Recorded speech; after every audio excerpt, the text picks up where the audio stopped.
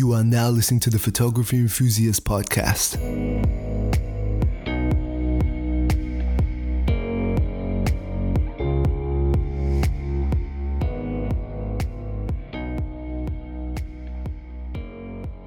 Hello and welcome to another episode of the Photography Enthusiast Podcast. I'm your host Daniel Lee, or Photos by DOEE. Wow, it's been a long time. When I looked, the last proper normal episode that wasn't a review was back in January of this year. So you know what, I think I remember 8 months now, pretty much, not full 8 months, but 8 months since the last one. So I was feeling pretty good, felt like I could maybe get back into things. We'll see how we go, no promises yet, but yeah, time for another episode. So as the title is, a big long break, which it has been today, because that big long break, I thought I'd cover a few sort of bigger news stories in terms of releases, and then once they're done, we'll just do a bit of a catch up in what I've been up to in life, photography, all that kind of stuff. So, know what I've been up to first off, because that's pretty much the main topic. So the news. So first off, the Sony have announced the FE16-35 f2.8 GM Mark II, which is a lens.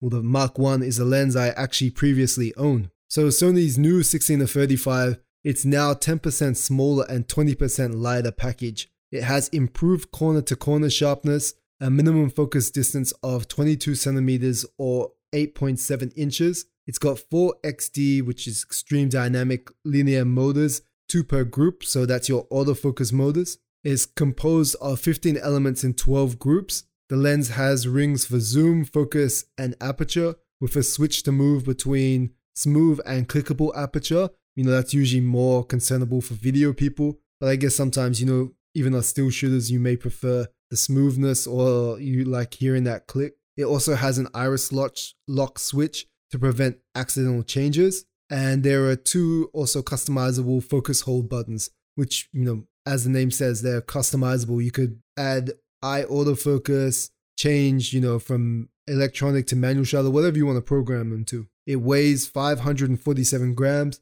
has an 82 millimeter filter thread, and it will be available in September this month, not sure when, at the price of $2,299 US. Now, I own the original lens, which was a phenomenal lens, too much of a lens for me. And when I say too much of a lens for me, the price, as you can tell from the current price, I think it was around 2,500 AUD when I bought it. And it was a great lens. It's honestly, if you like to shoot wide a lot of the time, having that f2.8 aperture can really help. You can pretty much shoot anything you want with it, like a normal 35. Because 35 f2.8, it isn't super fast, like when it comes to stuff like portraits. But for, you want to take photos of your food, which, more than enough, 2.8, you technically want to stop down even a bit more. But very basic shots of it you could do with 2.8. If you want to do astro, 2.8 is still not great, but it's better than, like a fixed f4 lens, that kind of stuff. So this is a great option. Since I own the previous one, you may ask, and I have really bad gas,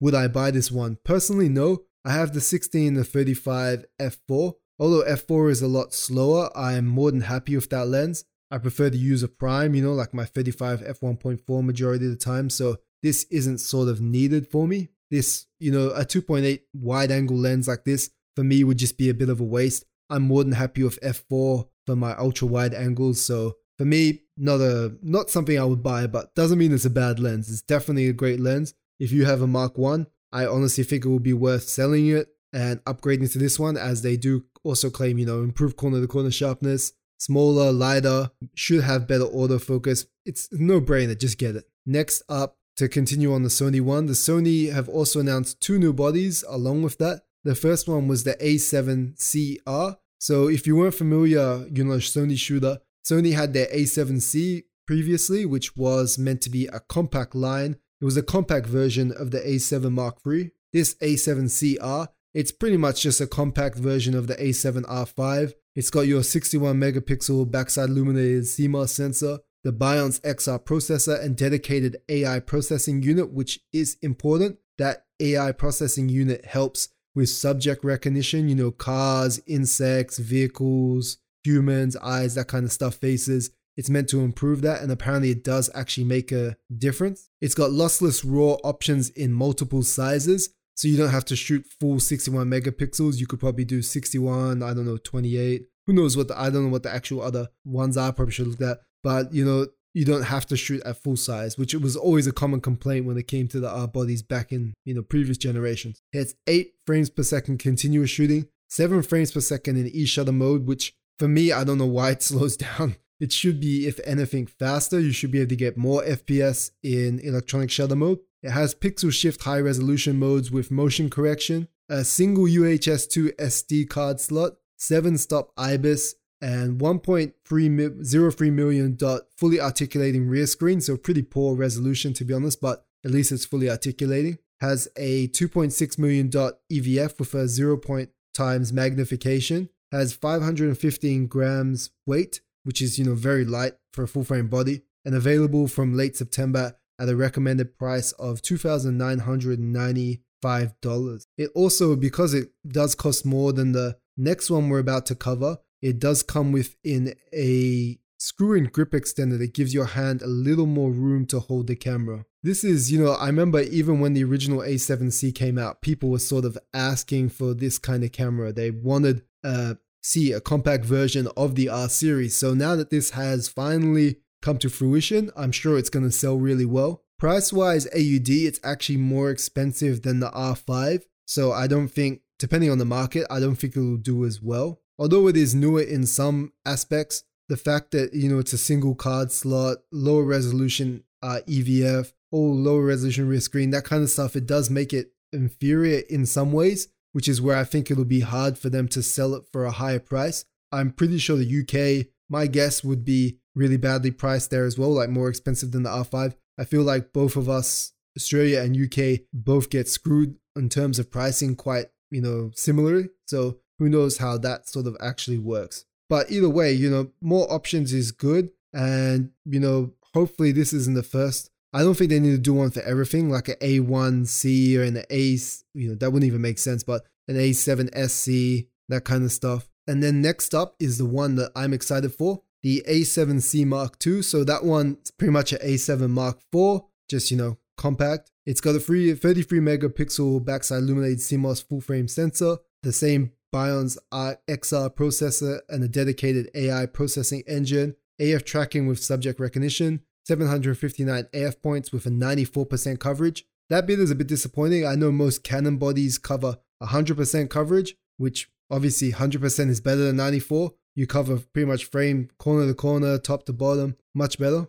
It has up to 10 frames per second shooting with autofocus, in-body stabilization rated up to 7 EV exposure values, 2.6 million dot OLED viewfinder with a 0.7 magnification as well, 1.03 million dot fully articulated touchscreen, 540 grams weight, and 1 UHS-2 SD card. It has no mechanical first curtain shutter, which I know for many would be a deal breaker. So many people, when they've tested, have found that if you are, say, doing, say shooting with an 85-1.4, very middle of the day for some reason, you have a very fast shutter speed, shooting over 1/1000th of a second with electronic first curtain shutter or full electronic, shutter can actually affect the bokeh on the image, can cut it off and make it have a weird shape. Because of that, many people like a full manual shutter for those situations. For me, I personally don't care. I'm either in electronic first curtain shutter or I'm in full electronic shutter. I only use one of the two. I never ever use mechanical shutter. I've turned it on occasionally to see if I could see a difference, which to me, I didn't really notice a difference. Probably because I barely shoot over 1/1000th of a second. I tend to favor certain types of light where I wouldn't need that kind of fast shutter speed. So because of that, I never see the issue. This, I'm sure, is a deal breaker, as I mentioned, for some, but for me, it wouldn't be. And this will also be available this month, September 2023, for a body-only price of $21.99 USD. Here in Australia, I know for a fact it's $32.99 AUD, mainly because, I'm interested in getting it. So, which is very expensive. It's too expensive, to be honest. It's very similar to an A7 IV. Obviously, this one is actually a bit better than the A7 IV because it's got that AI processor engine. So the autofocus on this, from what I've read and seen in reviews, it's actually better. But in saying that, from what I've noticed for Sony pricing here in Australia, launch price always way too high. Give it 3 months, it's already usually down by a few hundred AUD. Then if you go to 6 months, stretch it out to about 6 months, between 3 to 6 months, the prices can drop heaps. Like with the A7R Mark V, within 3 months, it dropped by $200, and then it dropped by a total from the launch price like $900 after 6 months. So you just need to be able to wait it out a bit. For people with bad gas like me that just want to own the camera straight away, it can be really hard, but I managed to do that previously this year, which we'll cover later on. The last piece of news we have is Sigma brings the 100 to 400 DGDN and 23mm f1.4 DCDN lenses to Fujifilm X mount. So good news for Fuji shooters, kinda like myself for now anyway, who, are happy and want third-party lenses. So Sigma has announced these 2 additional lenses for Fujifilm's X mount, a 23mm f1.4 from its DCDN range. If you don't know, DC means APS-C lenses, so crop sensor, and it's 100 to 400 f5 to 6.3 DGDN OS from its mid-price contemporary range, DG being full frame. The 100 to 400 is already on E-mount for its full frame and acts as a 150 to 600 equivalent on the X mount because they have a 1.5 crop factor. And with the usual caveats around depth of field, so a wider depth of field, you don't get that same background separation on APS-C, and total light gathering. It's constructed of 22 elements in 16 groups, 1 FLD and 4 SLD elements. It has optical stabilization, inner focus system, minimum focus distance of 1.12 meters or 44 inches. It has a stepping motor, 9-bladed aperture, 67mm filter thread, and a weight of 1,135 grams, so 1.13 kilos. And the 23mm meanwhile is a native APS-C compact prime. So 23 is 23, which, usually 1.5, it's usually around 35 millimeters on APS-C, the same field of view as a 35 on full frame. It has 13 elements in 10 groups, a minimum focusing distance of 25 centimeters or 9.84 inches. Its weight is only 340 grams, and it has a 52mm filter thread, so quite a small lens. There's also quite a few other 23mm options on Fuji, so you got the Viltrox 23mm and also the native Fuji 23mm f1.4 LMWR, and there's a previous version as well, and they got an f2 lens. They got a lot of 23mm options, but I did own that one on Fuji before, and it was a great lens as well. And the Sigma 100 to 400 OS will retail for around $949 USD, while the 23mm f1.4 DCDN will cost around $549 USD, both available from the 21st of September. Now, if you shoot Fuji, when it comes to the 23mm, I feel like it's decent value. From what I remember for the reviews when it originally came out, it was good, but didn't like blow the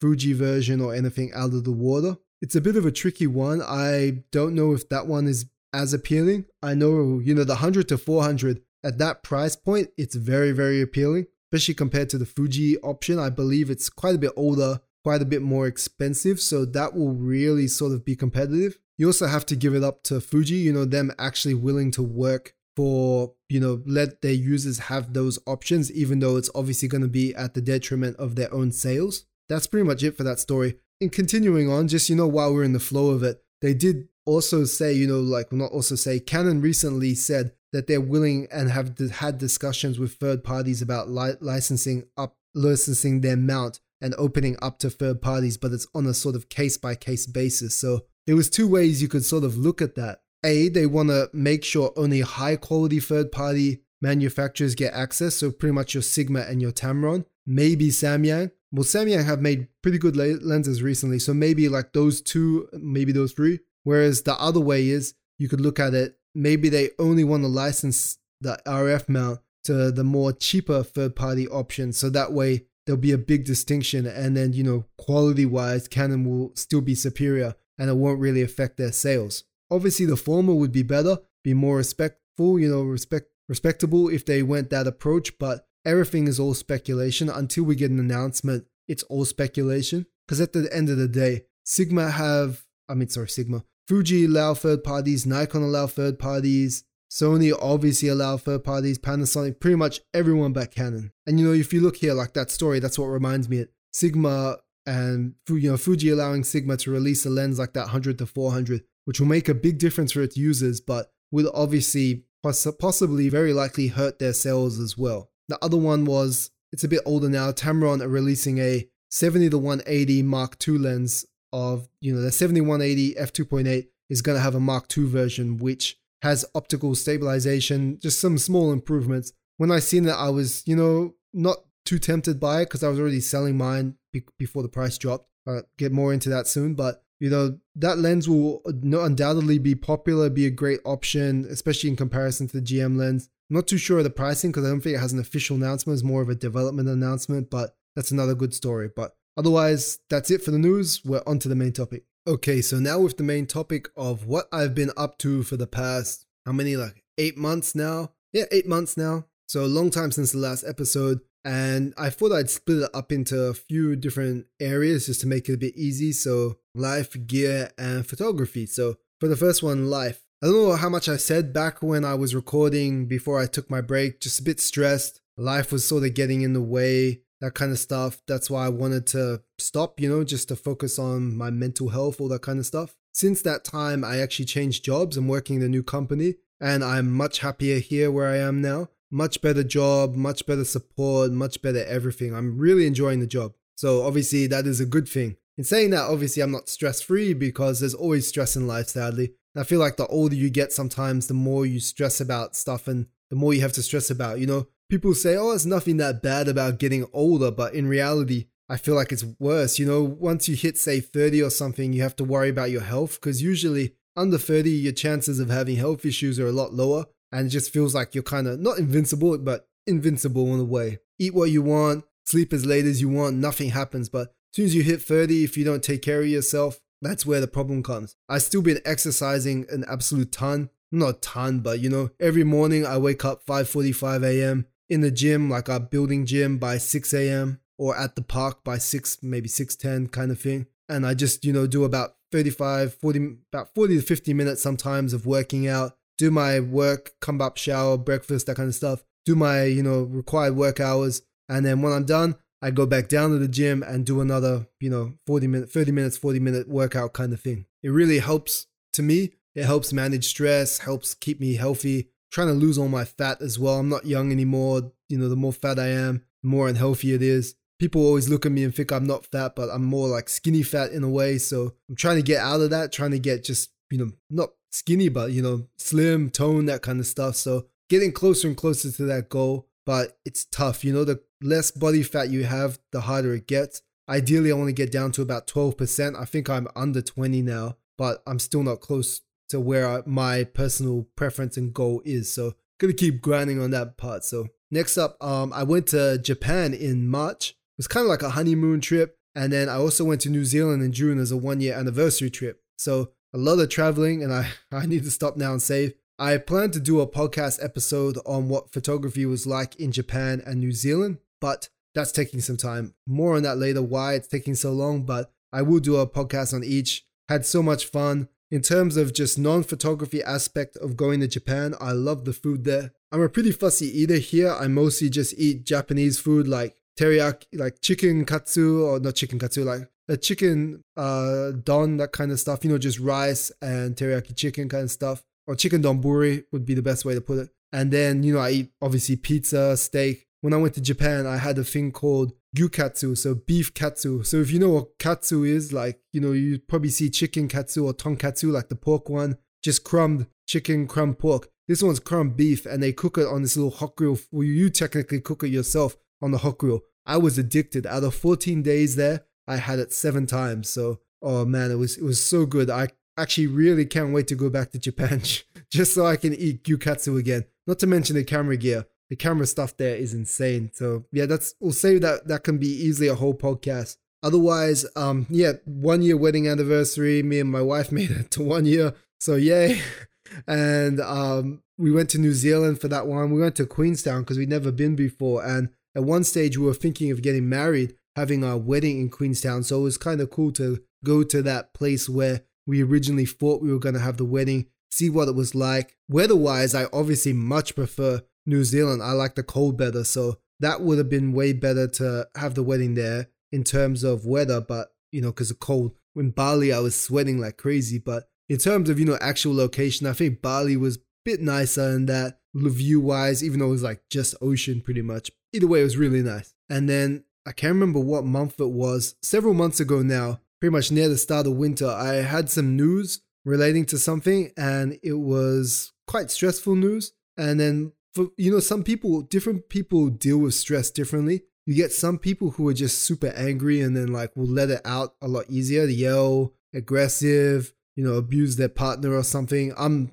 thankfully not that type of person. I don't know if it's a good thing, but I'm not that type of person. I'm the type to bottle it in. Bottling it in is bad, in my opinion, mainly because A, it just builds up till eventually you snap and you go crazy. Or B, like it just comes out some other way, which is usually health wise, which it happened to me. So that day I got the bad news. It was maybe around lunchtime. By the afternoon, I couldn't figure out why my eyes were so like fuzzy. And I thought I was just tired, stressful day, tired. The next day when I wake up, I couldn't see properly. So one of my eyes, my dominant eye, my right eye, was actually a bit blurry, and it had I could see a circle. Every time I blinked, for example, I would see a black circle. And I couldn't figure out what it was exactly. I thought I was losing my mind. So, anything with a vision is kind of scary. So I booked in to see. At first I tried to ignore it, to be honest. My wife and all her mom and that were like, you have to see an optometrist. So I went to see one, and I had this thing, I can't remember the exact name of it. It's called CSR. It's pretty much liquid. Due to the stress, I had liquid in my retina. So every time when I blinked or whatever, even though when I blinked, that black dot would stay there. That was the liquid. I could actually see the liquid in my eye. So that was what the issue was. That stayed for like at least 2 months, a month or two. So during that time, it was hard enough to see properly, let alone to take cameras, especially with take photos, especially with my dominant eye. So because of that eye issue, I wasn't able to shoot much. So thankfully, my eye is 100% now. Managed to get past that little bit of stress. That sort of made me do something else. Once I'm ready to talk about what it made me do, it's not a bad thing. It's a good thing. It's a little project I started because of that. So I'll be excited to talk about that once it's complete. I hate people who do that. It's nothing related to photography. It's more my own personal stuff. So, it's nothing to do that. I'm pretty much just trying to start kind of like a business sort of thing. But more info on that once it's actually up and running, because I don't like saying something because it doesn't happen and then you look like a fool. So that's my main reason for not saying it. For me, not trying to build hype, because only 10 people probably listen to this podcast anyway. So it's not like it's going to be a big deal. It's more just me not wanting to jinx myself. Otherwise, let's get on the next topic, which would be gear. My gear has changed quite a bit. So at the start of the year, I was shooting Sony and Fuji. I had my XS10, my XF33mm, and a whole bunch of Sony lenses. So first thing first, I think it was around April or May, they announced the XS20 was coming out. So me being me, of course, I sold my XS10 because a new version is coming out. That means the value is going to drop on my XS10. So the best thing to do is sell it. Even if I didn't, wasn't too sure about upgrading, I sold it anyway, just because I didn't want to lose money. In a way, I'm not usually the sentimental type for my camera gear, but I was kind of sentimental towards my XS10 at first, because I thought, on my wedding, my actual wedding day, technically, because we had 2 wedding days. First wedding day was when we legally got married here in Australia. We recorded that in our house, and my R6 was doing stills and my Fuji XS10 was recording video, because I found the XS10 wasn't as good at autofocus compared to the R6. So I would rather just use that for video. I just set the, focus, manual focus, set it on the spot where we'd be standing and record it. And it did an amazing job. Video quality was so good. Whereas the R6 could do both really well. So I just put that on stills and had my sister-in-law controlling it. And then, I got sentimental thinking, I recorded my wedding on that. Maybe I don't want to sell it. But I thought about it. Technically, I took photos of my wedding on my R6 and I got rid of that like there was no tomorrow. So what's the point, So yeah, I sold it. And then I ended up buying, because it was very cheap, because I had some spare money because of that, the Sigma 105mm f2.8 macro. Because as much as I like using the Tamron 70-180 for product photography, it just wasn't a macro lens. I hope those sirens if you can hear it, I apologize, there's sirens in the background. But with the macro, a macro is very, very versatile. It can do normal, say, full width shots of a person, full width of a product, or it can do super close up because it is a macro. The 70-180 could do close up, but only in manual focus, and it had to be at 70mm. So it was a bit tricky in that regard. And aside from that, I hadn't used it that much because I didn't have that much of an application for it. If you are the type that are used to shooting with a 70-200 or any of that kind of stuff, you could probably find heaps of uses for it because it is an amazing lens. When I was in New Zealand, I actually used it quite a bit. And all the images I got from it, I was really, really happy with. They're honestly excellent images. And the lens didn't fail me at all. It's just I felt like I didn't have the use for it. Traveling, it's an amazing lens, but for the value of it, I just couldn't keep it around just to be sitting there, only be using as travel. In the future, if I want something like that, I think I would probably be more inclined to go for like a 70-300 because they do cheap ones for Tamron in the E-mount. That lens is a bit older now. I feel like there will be a G2 of that in the not too distant future. And because I, don't really need it, I wouldn't bother buying either. Otherwise, after buying that macro, Sigma macro, which I won't get into too much detail, but let's just say I prefer it. I owned the 90mm macro before from Sony, even though that's a G lens. I hated that lens. The bokeh shapes on that wide open were just very weird. This Sigma, I love it. The sharpness, the bokeh, everything is so good about it. So I decided that one's one I'm going for. So I sold the 7180 also because they announced the new version. So had to save the money. Then because of all this gear I sold, I ended up buying an XS20, which funny enough, I am now selling. So this is the shortest I've ever owned a camera is the XS20. So there won't be a review for it. No written post. I haven't owned it long enough to be able to use it to review it. I haven't even shot with it enough to be able to use enough to review it. Probably less than 100 actuations on the shutter. Probably way less than that too because I shoot in electronic shutter only, not in manual. Now the camera itself, it's a really great camera. If I was to say commit to one system and I wanted to go super light and I didn't mind using APS-C, I could easily just stick to this camera. I could go Tamron 11-20 f2.8, my 33mm, and then like the Sigma 56 or the Viltrox, 75mm f1.2, and I'd be set. I could easily get away with just using that. The thing that would stop me though is I don't really like the macro options on Fuji. If, say, for example, Sigma did bring their 105mm f2.8 macro to Fuji, that would be very, very big. But at the same time, each body needs to do so. Each body or each lens, in my opinion, has to have some kind of value and purpose. For me, the main purpose of using the Fuji over my, say, A7 IV, 35mm or whatever, was that it was smaller and it was lighter. It was technically more portable. Now, when you think about the portability, that is the main factor for me. So the more I looked into it, then with the announcement of A7C2, as I mentioned earlier in the show, let's see, the A7C2 weighs 500, I've lost the weight now, 540 grams. Now that is actually very, very similar to the XS10. I think the XS10 is XS20, sorry, is just a little bit lighter. And the 33mm is actually fairly, because it's an f1.4 lens, it's around 400 grams or something like that. Either way, when I compared it, if I compare using the XS20 plus the 33mm f1.4 to using an A7C2 with a Sigma 50mm f2 lens, which just came out earlier this year, is only 7 grams heavier than the Fuji setup. So that's already very light, but I'm getting better AF. I'm getting better high ISO performance because it's full frame, better background separation. And in terms of, using a 50 f2 on full frame versus a 33mm f1.4 on APS-C, it will look very, very similar. The amount of background separation will be similar. Everything will be very similar. So I'm technically getting the same thing, but the main difference is that A7C2 I'll be able to use with all my other lenses. So if I want to travel, I could literally just carry my 16-35 f4, 50 f2, and I don't know, maybe my 85-1.4, or I could even get something very light, a 90mm f2.8 from Sigma as well. So I got something on the long end as well.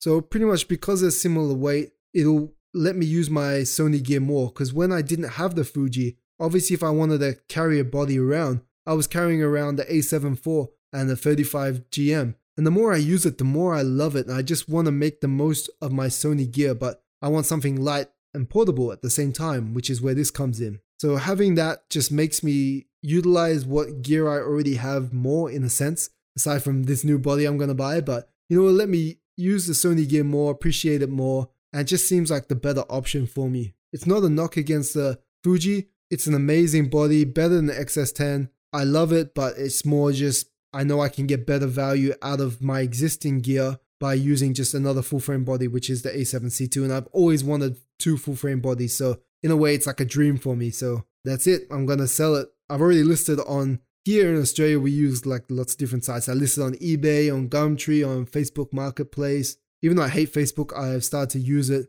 Well, not even use it. I have an account just because I need it later on for ads, that kind of stuff for something I'm doing. But yeah, otherwise, hopefully, wish me luck. Hopefully I can sell it soon. And then if I do, you best believe you're going to be getting a Sony A7C2 review. The 50mm f2, I don't know how soon I'm going to buy it. Probably maybe closer towards the end of the year. Even the A7C2, I'm going to wait for those prices to go down before I buy it. Probably at the earliest, I'm hoping end of the year. I have a sort of set price I want to pay for it. So once it drops maybe below 2K AUD, that's when I'll start looking into it. Below 3K AUD, I'm sorry. Below 2K AUD won't even happen since the US price is already higher than that. And then the last category is my photography. So in a way, I've taken a lot of photos this year, but I haven't at the same time. So when I was in Japan, I took about 3,000 images. No joke, I had to buy another SD card there. So I brought 2 32 gig cards. Usually I don't even fill one when I travel, no matter how long I'm gone for, not even one. This time, first few days in Tokyo, first round in Tokyo, I think I had already filled one card, not even the full week. Because of that, I bought another 32 gig card. And then before I even got to that, I filled that up. And so then I pretty much bought another card and I started doing that. So yeah, just keep going, and I end up 3,000 images. So majority of the year has been me trying to just catch up on all my editing, which obviously hasn't been too easy. And then obviously with my eye issue, I couldn't shoot, I couldn't edit, which means for 2 months, I pretty much didn't touch my camera, didn't do anything. So it's been all just catching up. I am slowly getting back into it, trying hard as I can. But when you live a boring life like me, it's not easy. So, because I do the same things every day. I go to the same places to eat. I don't like going out. I love being at home. But at the same time, I'm bored in my surroundings in a sense. So it's hard for me to come up with something creative to take photos of. That'll hopefully change soon. Trying my best, but everything is a journey for all of us. So that's pretty much it for the podcast. I hope you enjoyed it. I did have fun recording it again. As you can tell, I'm probably not as used to talking as much as I used to be. But hopefully that'll change and I'll get better again and get back into the habit of it. Can waffle on a bit more while still sounding good. But otherwise, it's on Spotify now. So as you probably know, you may have already listened on Spotify, but before I was hosting it somewhere else. Now it's hosted on Spotify. In the future, I may add ads. I'm not too sure. Depends if Spotify supports that for Australia. I don't think it's currently available in Australia, but we'll see how we go. Otherwise, thank you very much for listening. Make sure to subscribe. All the links, everything in the show notes. If you'd like to see my photography, links are in the show notes. photosbydlwe.com, photosbydlwe on Twitter. Use Reddit, Flickr, pretty much everything. So yeah, thank you very much for listening. Good to be back. Hopefully again in another 2 weeks, but we'll see how we go. No promises. And enjoy everything.